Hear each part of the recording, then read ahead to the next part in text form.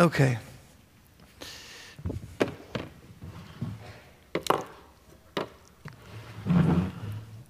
Okay, I want to preach 2 sermons this morning. The first one is going to be reading the Bible, because I talk too much on Sunday, and the Bible should not get the short end of the stick. So open your Bible to Colossians chapter 2, verse 9, and I'm going to read Colossians 2, 9 to 15, and then 3, 1 to 11. And I want you to listen to this like it's its own sermon. Because the Bible is what we call in the church perspicuitous, which is a little bit ironic because the word means understandable. But we believe that. We believe that the Bible is understandable. That, yeah, we work it out, and we tease it out and all that, but just listening to it attentively is sufficient to change us. So I want to read Colossians 2, and so this is page 1833 in your Bible, which is actually the year William Wilberforce died. So just a little tidbit for you. You've already got your money's worth. Okay, Colossians 2, starting in verse 9. For in Christ, all the fullness of the deity lives in bodily form. And you have been given fullness in Christ, who is the head over every power and authority. In him, you were also circumcised in the putting off of the sinful nature, not with the circumcision done by the hands of men, but with the circumcision done by Christ, having been buried with him in baptism and raised with him through your faith in the power of God, who raised him from the dead. When you were dead in your sins and the uncircumcision of your sinful nature, God made you alive with Christ. He forgave us all our sins, having canceled the written code with its regulations that was against us and that stood opposed to us. He took it away, nailing it to the cross, and having disarmed the powers and authorities, he made a public spectacle of them, triumphing over them by the cross. Now, chapter 3, verse 1. Since then, you have been raised with Christ. Set your hearts on things above, where Christ is seated at the right hand of God. Set your minds on things above, not on earthly things. For you died, and your life is now hidden with Christ in God. When Christ, who is your life, appears, then you will also appear with him in glory. Put to death, therefore, whatever belongs to your earthly nature: sexual immorality, impurity, lust, evil desires, and greed, which is idolatry. Because of these, the wrath of God is coming. You used to walk in these ways in the life you once lived, but now you must rid yourself of all such things as these: anger, rage, malice, slander, and filthy language from your lips. Do not lie to each other, since you've taken off your old self with its practices and have put on the new self, which is being renewed in the knowledge, in the image of its creator. Here there is no Greek or Jew, circumcised or uncircumcised, barbarian or Scythian, slave or free, but Christ is all and is in all. We just stop there, can we? There it is. Where did my clicker go?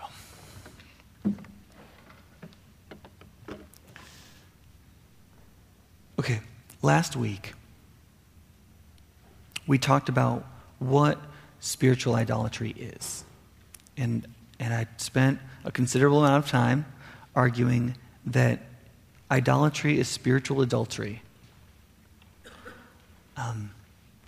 That psychologically, it is making something besides Christ your life. That's what idolatry is. See if I can. That is last week's slideshow. See if we can get the other one. Psychologically, it's making, so remember Colossians 3:4 said this: when Christ, who is your what? Your life, appears, you will appear with him in glory. So if you're a Christian, what is your life? It's Christ he is your life. Not metaphorically. Completely, right? Or religiously, you could say it this way. Idolatry is making something else your righteousness. Something else is your worthwhileness, to say it non-religiously. Whenever something else legitimizes your existence, that's an idol, right? Or originally, you could say it this way. Here's a picture of it. What did Adam and Eve do right after they sinned? They pieced together some leaves, and then they hid, right? They created a covering for themselves, and they got a bunch of fig leaves and pieced it all together and tried to make something that would legitimize their guilt. They saw they were naked. They thought, oh, we shouldn't be naked, so let's cover it with something. And that's not what that verse means in the history of redemption, but that's a picture of how sin deals with itself. It creates a covering. It creates some legitimization that you can put in front of the world that will manage your image and say, this is why I'm worthwhile. Other than Christ who is your life, right? But we also talked last week about the fact that idolatry just doesn't stand out there by itself. But there's a reason why we're such a sucker for idolatry. There's something wrong with us. There's this thing that Scripture calls the flesh. It's something in us that makes us prone to idolatry. It's something that makes us, I said last week, a spiritual loser magnet. It makes us a sucker for sin. It makes us a sucker for idolatry. It makes us a sucker for making something else besides Christ our life. And we talked about how the flesh, it's not the body. The flesh, as Keller says it this way, it is self with a capital S. It is a vision of the world in which we provide for ourselves and define ourselves, rather than a vision of the world in which Christ is our life. Christ is over everything. Christ is our provider. He's our treasure. He's our director. He's our leader. He's our provider. So the question that I want to talk about this morning is, so how do we overcome idolatry in the flesh, right? It's one thing to have a really good definition, but it's a whole nother thing to actually put the flesh to death, to actually break down our idols, to actually do something different, right? So Colossians 3:5 puts it this way. Put to death, therefore, whatever belongs to your earthly nature, whether sexual immorality, impurity, lust, evil desires, and greed, which is idolatry. So if you just take out the intervening clauses there, what does that mean? We have to put to death. If we have to put to death something that always produces idolatry, one of the things that has to die is idolatry. But in order to do that, we've got to put to death what? Whatever belongs to our earthly nature. Now, it's really easy to get confused on that. Well, wait a second, Nick, earthly nature, does that mean then no. Remember what verses 1 through 4 are all about. Remember? It says, because of all this Christ has done for you, what should you set your heart on? Things above rather than earth. It's a metaphor, okay? It's a picture. There are the things of Christ that metaphorically is going to be above. There are the things that are not focused on Jesus, where it's going to be the things of the earth in this word picture, right?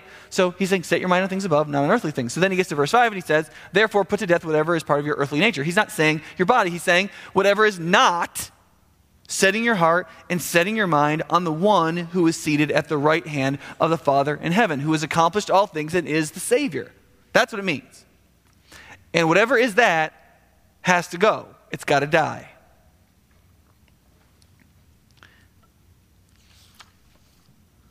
And you can't, one of the things I tried to make clear last week, and I don't know if I did, is you cannot separate out breaking down idols and killing the flesh. You can't. They get life from each other. It's like a bad relationship and you just can't get the people to break up. And the dysfunction just feeds off each other. And somehow you got to get them unhitched from each other and deal with them separately. But it's like that. The flesh is what gives life to our idols. Our idols is what gives life to our flesh. You have to fight them both at the same time, which is fun. Now, a couple verses later, this passage gets a little more specific. If you look at verses 9 and 10, it says, do not lie to each other, right? It's just a biblical command not to lie. Why, though? Why? He says, So something's already happened. The reason has already happened. Since you've taken off the old self with its practices and have put on the new self, which is being renewed in the knowledge and image of its creator. Now, there's a couple of important things to note about that verse. One is that there's both active and passive in that verse. For example, when it says, you've taken off the old self and you've put on the new self, it means that. It means you've done it. Now, that doesn't mean that you are the efficient cause, meaning you did all the work. It just means you're the condition. You believed. That's the condition. God does the work then to do that, but you're involved. But then secondly, it says that which is, the new self is what? Is being renewed. That's passive, right? And one of the things we talked about last week was that the first step of breaking idols and killing the flesh is believing in Jesus. John Owen called it not just our duty is to kill the flesh, our immediate duty is to believe in Jesus. Because it's through the gospel that we receive the Holy Spirit, and it is the power of the Holy Spirit, which is the efficient strength that gets us to where we can break down an idol and we can put the flesh to death. And so you can't get anywhere, right, without God doing the work. And even after you believe, then do you do all the work after you believe? No, you don't, right? It says that you did the transfer, but now what's happening? That the new man, the new humanity put in us through faith is being renewed in the knowledge, in the image of its creator, right?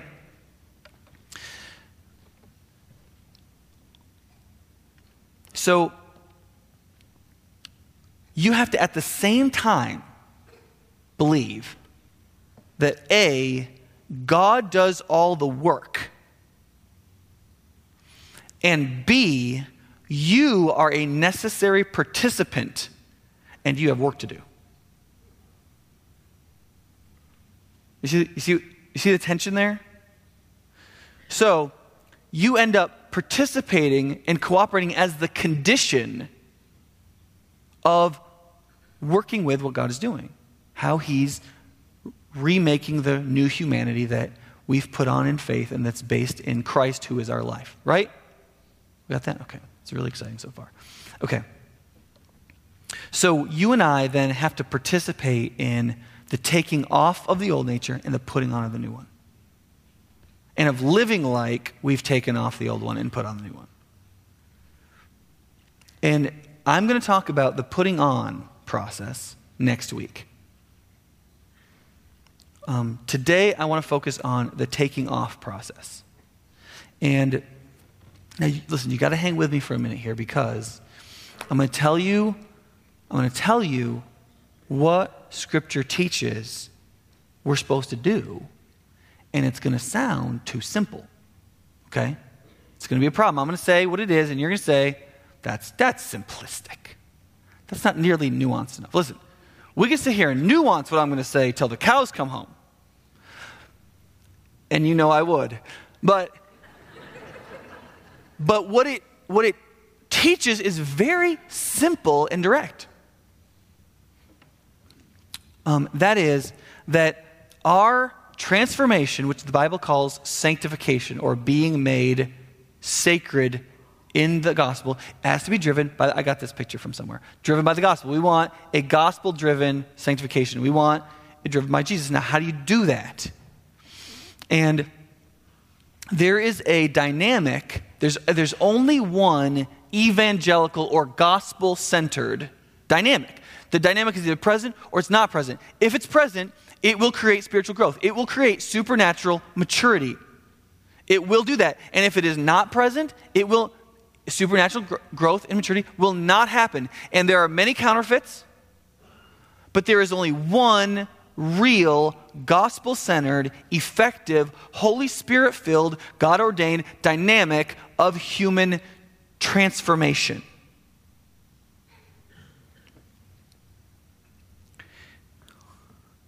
Let me tell you what it is. Okay.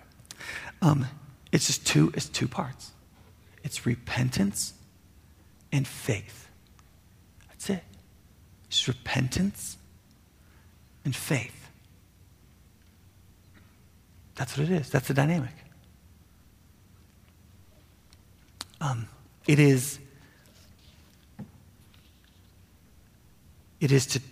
Repentance is it's to admit we're wrong, it's to change our mind and to turn around.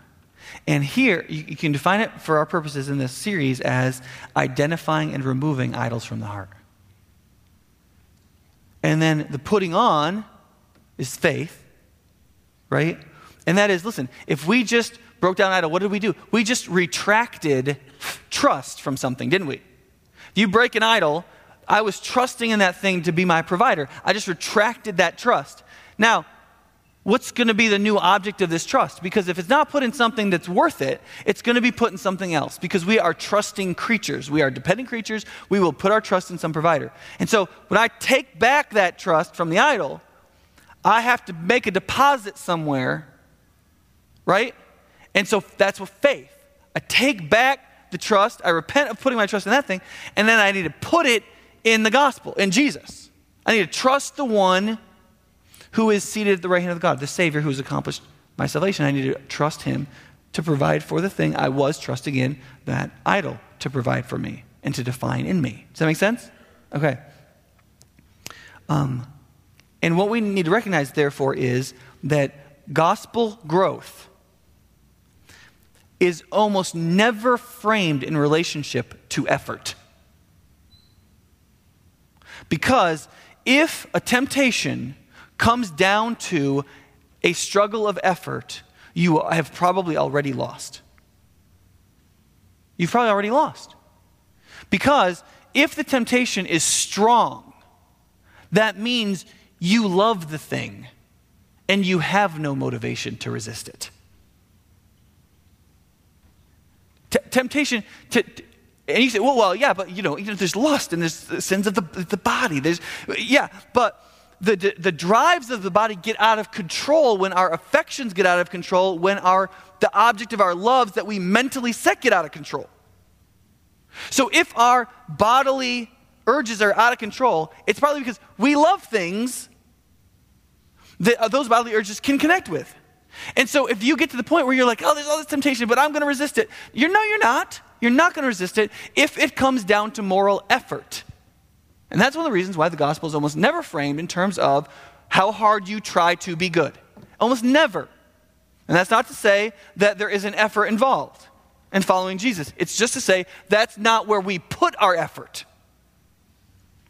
Because the line's already broken by the time you get to that point. The gospel is framed in Scripture in relationship to a choice. It's always a choice, right? So God brings the people out of Egypt, and they're in the desert, and he says, Moses, go talk to the people, and you ask them if they want to be my people. And so Moses goes, okay. And he goes and he asks the people, and the people say, yes, we want God to be our God. And so, okay. And so God says, all right, so here are the commandments, right? And then you get to the end, Moses dies, Joshua's leading his people, he gets towards the end of his life, and he says to them, look, we're in Canaan now. There's all these pagan people around us. They do all kinds of different stuff. And you're going to have to make a decision today whether following Yahweh, the one who gave us this law and saved us out of Egypt and promised us the future, you're going to have to decide if this is going to be a generational faith or if this is going to die with us, that we had a good run. And I'll just tell you, for us, for my family, we're going to follow God, right? And that's some of you have that needle pointed in your house, right? In my house, we're going to serve the Lord. But what does it say just before that? He turns and he says, you need to choose. Because your life cannot be pointed, it cannot get any momentum and direction without a choice. And that's one of the reasons why we can talk and talk and talk and talk and talk and talk. And I can give you more pointers and tell you more things about the Bible and more things about Jesus. And we can just go on for on and on and on until the cheese makes itself. But let me just tell you, none of this goes anywhere without choices. Without getting to the point where you say, no, you know what, that is wrong. I'm going to change my mind. I'm going to turn away. I'm going to repent. And I'm going to put my trust over here. I'm going to have faith. And if you've been coming to church and you're like, listen, I've been listening to you preach for a while, but nothing's changed. Right, that's what I'm saying. And it won't. It won't change until there's a choice. Because the Bible does not lay it out in terms of gathering in more knowledge or in terms of expending more effort. It lays out the fundamental premise as a premise of a choice. Are you going to choose the Savior, or are you going to choose the idol in this thing? That's it. And you can never get enough power over the temptation, and you can never ultimately kill that anxiety until you take the first step of making a choice about who you are going to trust in to provide for you and define you. Is it going to be the Savior, or is it going to be the idol?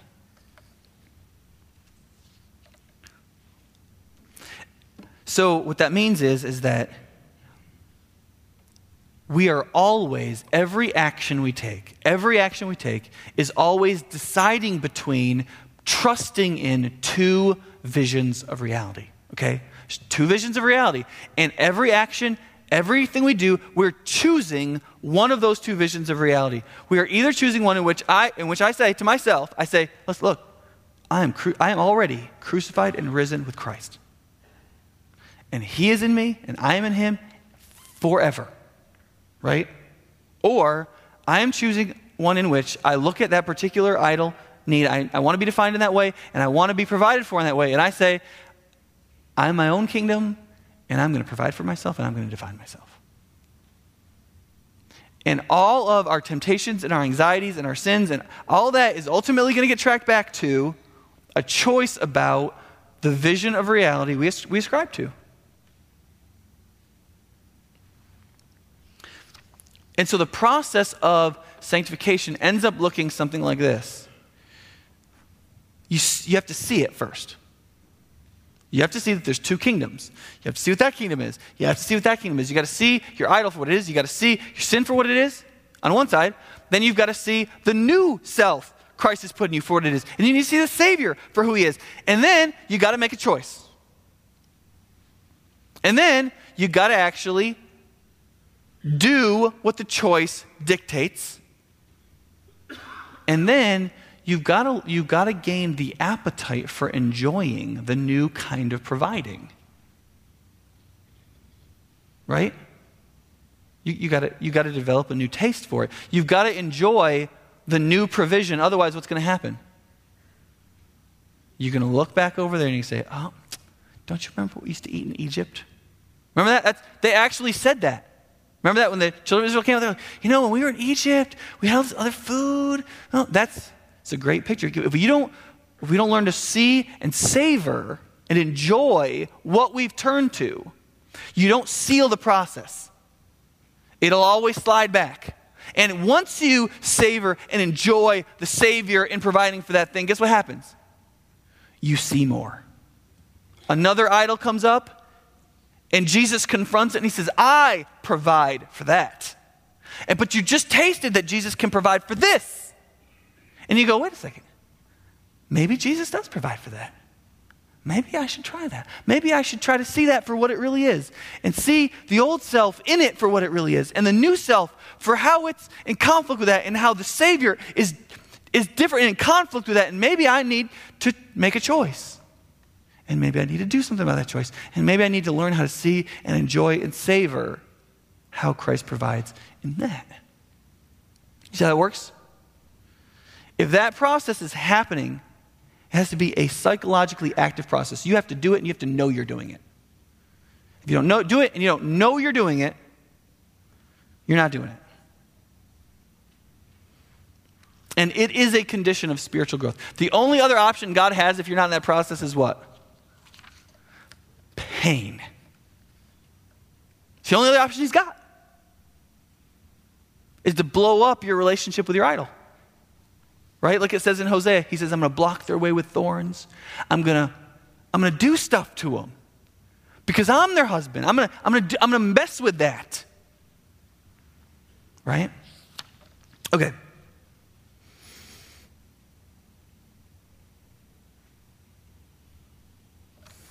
Now listen, I recognize that we don't really like to talk negatively. Okay, I realize that.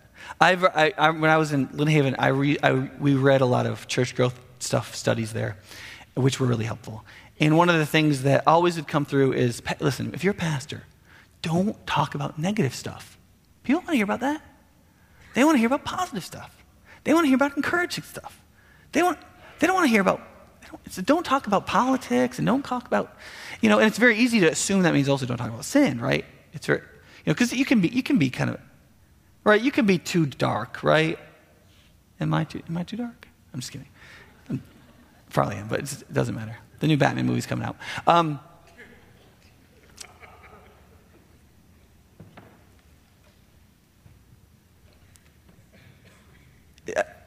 For example, I have a garden, okay? It does not do any good to do all the positive sides of gardening and none of the negative. It doesn't work.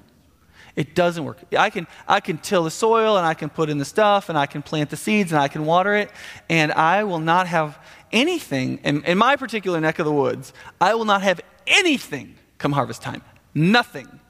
Because the little vine borer grubs are going to come in and kill all my squash, and the rabbits are going to come and eat everything, and then the Japanese beetles are going to eat my cherry tree and my apple tree, and there will be nothing left.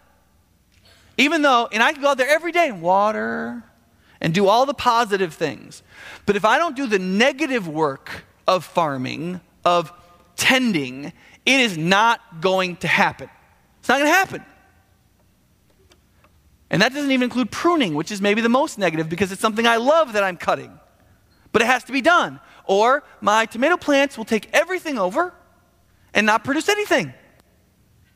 The negative work has to be done and the positive work has to be done. We need to see them as a true union and part of real life. That's why you can't just encourage your child into adulthood. You have to nurture your child and discipline your child. If you do too much of either one, it's going to be bad. Right? It's going to be bad.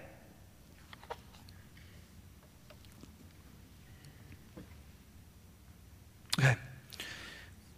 And here's what one last thing on that. If you are sitting out there and you're thinking, you know what, Nick, you talk so much about the flesh and the sinful nature and human depravity and blah, blah, blah, blah, blah. And here's the problem. I just don't really feel that conflict. I mean, you sound like a very conflicted person. And your church must be full of all these conflicted people. But I'm just not very conflicted. I mean, I feel pretty good. Kind of a buzzkill on Sunday morning, And, we beat Penn State last night. That's good,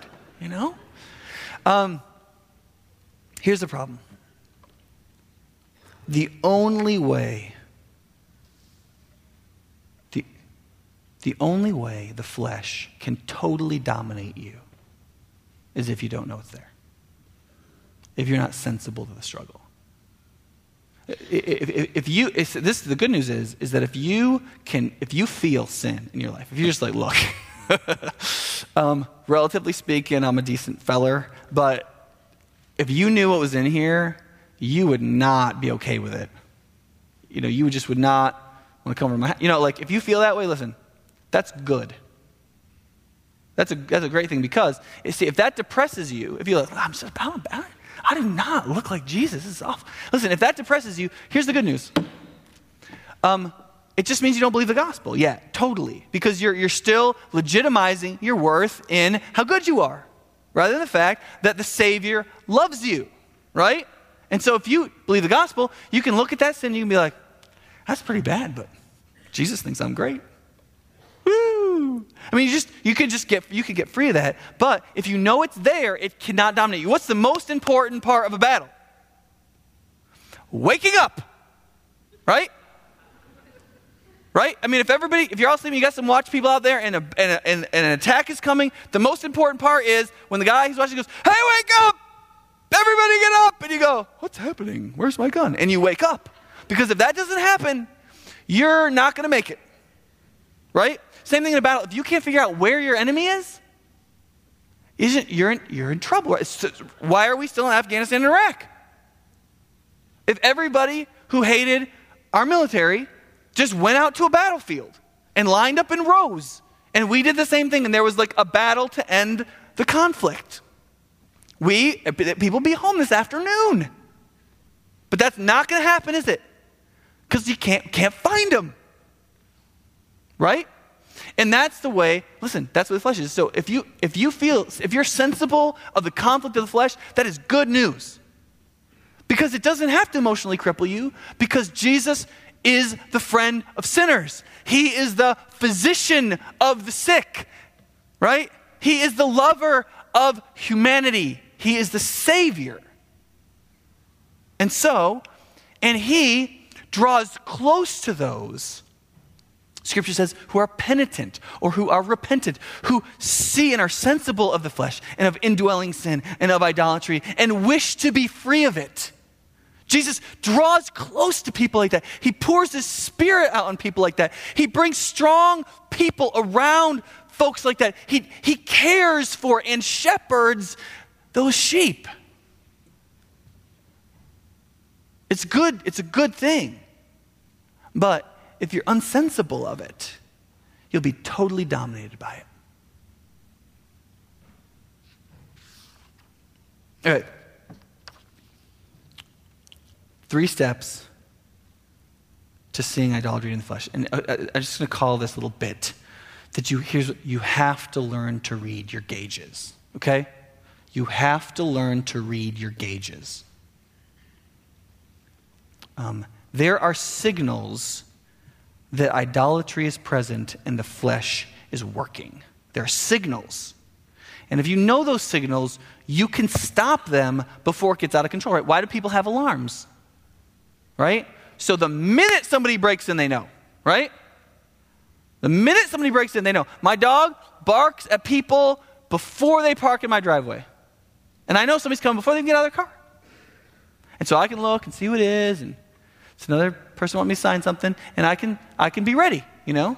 And that's all there is to it. And so that's what, see, if you don't do that, if you're kind of sleeping in your little spiritual bedroom, then you know somebody's in your house when somebody is going through your jewelry desk in your bedroom. That's when oh my goodness, there's somebody here. So if you can learn to know the signs and get after them, you can keep that from getting momentum. And you can push things back, and you can be in a much more defensible position in applying the gospel to all these kinds of things. You see what I'm saying?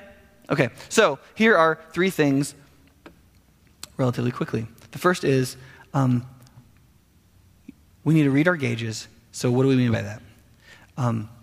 The areas of sin, temptation, and anxiety hold the main gauges of flesh and idolatry. They are the main signals. And so therefore, God's commandments and the emotional peace found in Christ become the main gauges for knowing when idolatry is active because the flesh is active. You see what I'm saying? Okay, now, this is a gauge. It's a gauge. Look at that. Okay, so I'm giving you something. You can be reminded of this every time you get in your car, right? Okay? Your life has a dashboard. And every gauge has at least 2 parts if they're not digital. And that is that there's some kind of metric, right? So 0 to 100 on this oil pressure gauge, right? And there's a needle. There's the metric and there's the needle. And they're both important. Because without the metric, the needle doesn't mean anything. Where is it supposed to be? I have no idea, right? But without the needle, the metric doesn't mean anything because you don't know where you are. And so you need to be sensible of both of them. Now, the metric numbers you can think of as God's commandments and promises. They give a baseline and they reflect a world in which God is God. Okay? And so, for example, you can think of God's commandments. God's commandments and promises are pointed at us so that we would live in such a way as though God is God. So that's a right vision of the world then. So remember, Scripture says you don't have to live by the law if you live by the Spirit. Why? Because if the Spirit has come and given you a Christ-centered focus of reality, you're going to just do all the commands. You don't even have to know most of them. You'll just naturally do them because that's what people do in a God-centered reality, right? Therefore, if you don't, the commandments can help you by saying, hey, that's not living in a God-centered reality.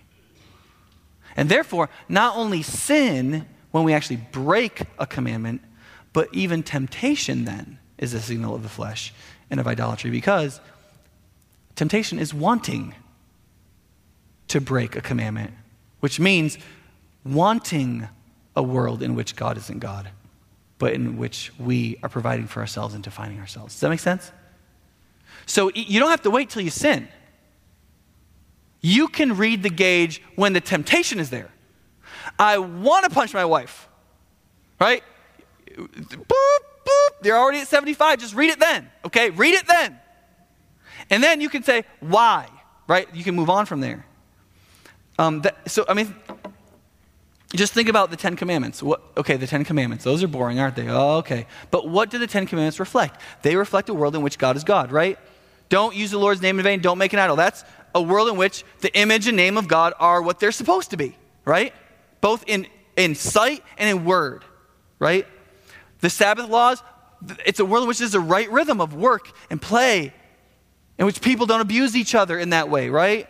It's a place in which right authority is respected because fathers and mothers are honored, right? And you can just go right down through the line, right? Don't commit adultery. What does that mean? It means it would be a world in which love, complementarity, creation of life, and mutual care is held sacred, because marriage is held sacred because adultery isn't committed, right? Personal property is honored. You shall not steal. Justice rules. You can't lie or give false testimony about others. And contentment and thankfulness bring peace because we're not coveting. What's the last commandment? Don't covet your neighbor's wife or stuff or anything that belongs to your neighbor, right? Why? Because a world in which God is God, what are people like?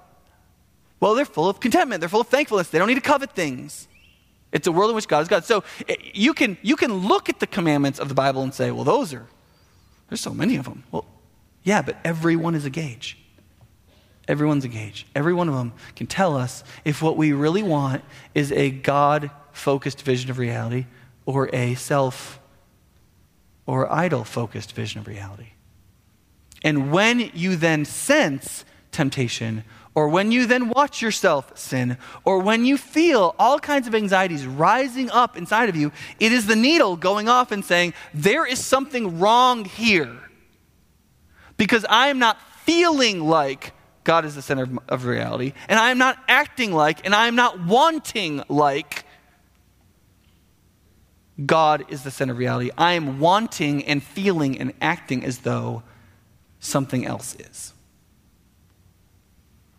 And if you will learn to read your gauges all over your life, you will know immediately when the flesh is active and when idolatry is growing. And the great thing about that is you don't have to wait for them to make an encampment and dig in and get all.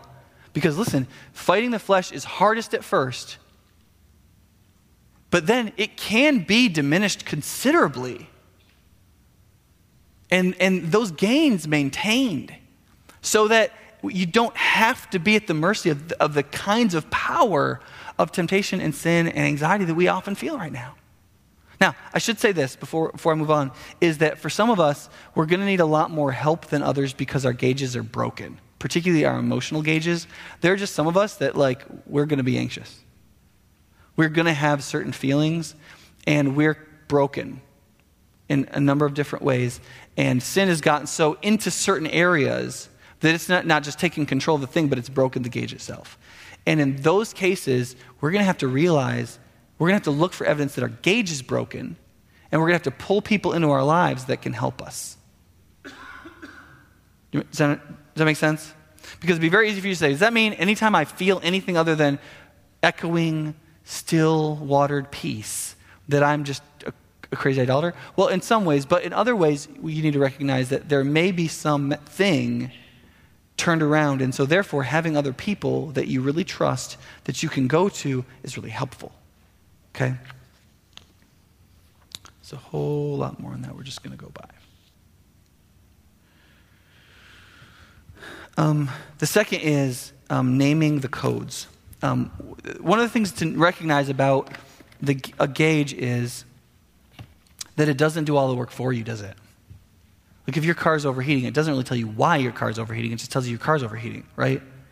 The only gauge that tells you exactly what's going on is really your gas gauge, right? Or I suppose your RPMs if your car's just off. But most gauges are not designed to tell you exactly what's wrong. They just are telling you something that's happening, that if something's going wrong, it means there's something wrong. And if it's working, then you go, oh, something's wrong. Well, then what you have to do is you need to have another mechanism to find out what's wrong. And so what most people use now are these computers that you can now plug in to the car and it'll tell you what's wrong with it, right? And so it'll give a little code and you go, oh, that's blah, blah, blah. That is a spiritual process that needs to be added to reading your gauges. You have to be able to question. You have to question your sin, temptation, and anxieties in such a way as you figure out what the heck is going on. Because otherwise, you'll just try to not do whatever it is, or you'll just try to feel better, and that doesn't work. You'll just get tired out, and you'll be sort of disenfranchised and frustrated and so on. So there's two things we need to do. One is we need to question anxiety, temptation, and sin. That is, you need to ask yourself, okay, I'm tempted to do this. I just did this. I'm anxious about this. What drives me that would be the case? Right? What am I really afraid of? If I'm tempted to do this, and I know I shouldn't do it based on God's commandment, but I really want to do it, I am afraid that if I don't do this, I'm going to miss out on something. That this will provide something for me that Jesus will not provide for me as well or better. And therefore, I'm drawn to it. Now, what drives me that I have to have this? And what am I afraid of missing out on? Or you can say this, what is my heart's functional trust here? You say whatever you want about your religion. Oh, I trust in Jesus. Sure you do. What do you act like you trust? What is the functional trust of your heart? What do you really trust? What has your heart's loyalty? What are you preoccupied with? What do you spend your time thinking about? And why are you thinking about that? What is your heart devoted to? And what does your heart delight in naturally? And if you begin to ask those questions and develop questions like that to ask yourself, you can figure out what's going on. But here's the problem. Here's the problem with that. Sin will hide itself at the last minute. You're right there, and you'll go, and sin will be like, that's close enough. You got it. But you have to go another step or two. It'll be like, oh, that's really what's going on. No, what's really going on is actually deeper than that. And here's why we don't go deeper than that. And listen to me now. Here's why we don't go deeper than that. Because what's really going on is embarrassingly shallow. That's why. The reason we don't get all the way down to the bottom of that idolatry is the reason why I'm an idolater is for a very shallow and embarrassing reason. I'm just insecure. I just want comfort. And I'll just do anything. I'll be anything just to feel like I'm doing fine. Or I just need approval. Right? I mean, we think we are a society of self-made people. We look down on people who need others people's approval, or people who need to flatter people. I mean, people who can't handle themselves, people who need approval, who need comfort, who aren't tough. We look at those people like, what's wrong with you? Right? But here's the problem. We're not near as sophisticated as we think we are. What's sophisticated about us is our covering for our simple, embarrassing sin. And so the problem is we don't really want to find out what's at the bottom, because what's at the bottom is so depressing. It is depressing to say, why am I feeling this way? And to get back to, I'm just afraid of being a failure and I'm horrifyingly insecure. Nobody wants that answer. We don't want that. We don't want that answer. And so sin will just go, you'll get two steps above that to, I'm just working really hard and I don't think I'm getting out of it what I'm putting in. That's what's really under this. And you'll stop there. And you'll go, that's what it is. I'm just frustrated. No, it's not. No, it's not. The reason that frustrates you is for this reason and this reason. And if you don't figure out what it is, you won't get down to the deepest human need that the idol is satisfying. And so you can't break the idol because you can't find it. And then the second part of unmasking its true nature is this, is that you need to call it what it is. Don't say, it's just hard for me to trust. Say, I'm eat up with unforgiveness and bitterness. You have to call it what it is. Don't say, that concerns me a little bit. Say, I'm just full of anxiety. I don't trust God. I just don't trust God at all. I don't trust that he's going to fulfill my expectations. Don't say, I'm a little particular. No, say, I'm so selfish that I just don't mind putting out others considerably in order to get just exactly what I want. Or I'm not angry, I'm just indignant. All right, okay. But you also might be being a jerk because you're angry. You're an angry person. And you go, well, I've got really good reason for all the things I'm angry about, even though there's many of them. Well, maybe, but you're angry. What's going on? Call it what it is, right? Or I'm not greedy, I'm careful. Well, maybe you're careful, but maybe you're greedy. And if you're greedy, you better figure it out and you better call it what it is, right? Otherwise, what's going to happen is all of our idols are going to have cute little pet names. Cute little pet names. I don't gossip, I just share prayer requests, It's, right? I'm not lazy, I'm contemplative. I'm not arrogant, I'm direct. I'm not whatever. All of our idols have pet names. We have little pet names for all of them, and so therefore we get to be proud of them. Instead of broken over them, which brings us to the very last bit, which I'll cover in 30 seconds, which is you've got to do the right work. You've got to do the right work. Because if you don't do the right work, then you won't get a good result. You'll get a terrible result. Because most of what passes for repentance is self-pity. Most of what passes for repentance is self-pity. And self-pity gets you nowhere. Because, and this is a passage I would direct you to in 2 Corinthians, godly sorrow or real repentance will lead to salvation and not regret. But worldly sorrow is going to bring death. It's going to destroy you because self-pity really is, I've angered and I've awoken the wrath of God, and something's going to happen to me. I'm going to have problems and issues are going to come from what I've done. But what self-pity really does is it focuses you more on you. I shouldn't have done that. There's going to be fallout for that.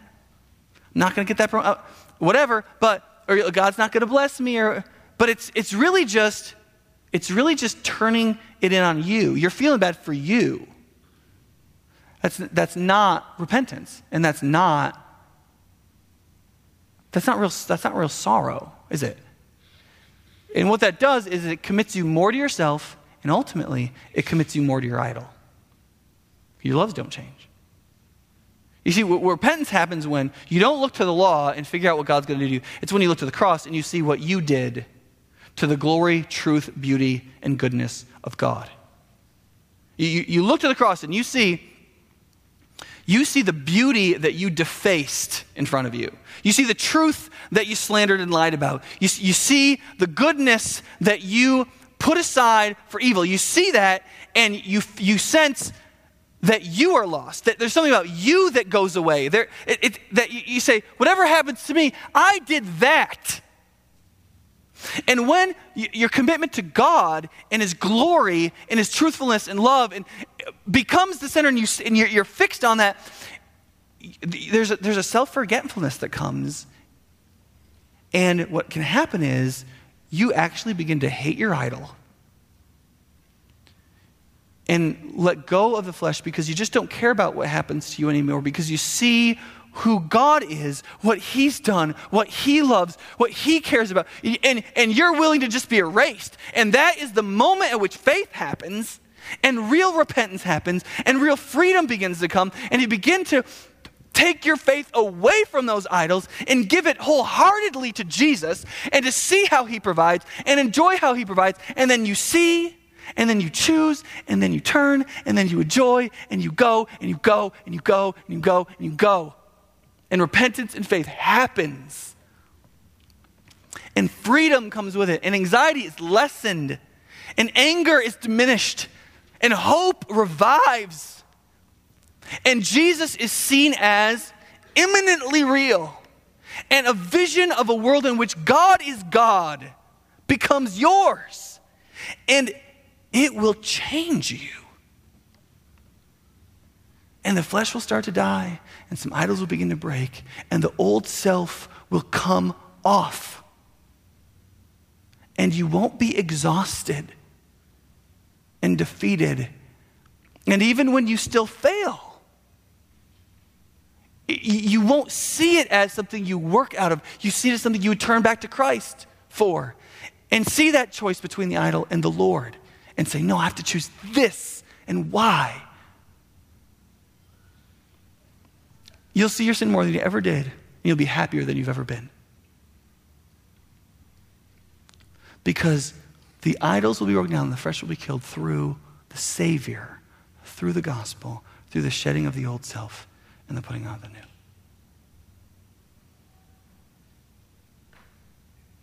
Let's pray. Father, would you help us to stop trying to either cover up our flesh or to survive in it?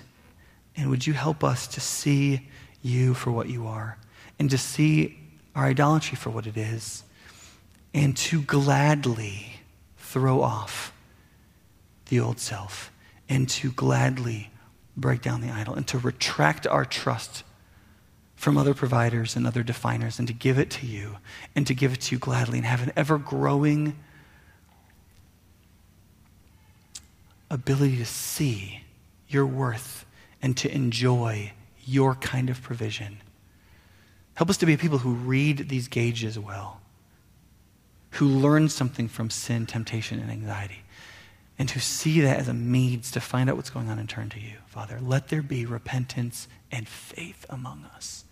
And pour out the power of your Holy Spirit to accomplish it. I pray in Jesus' name. Amen. Why don't you stand for the benediction?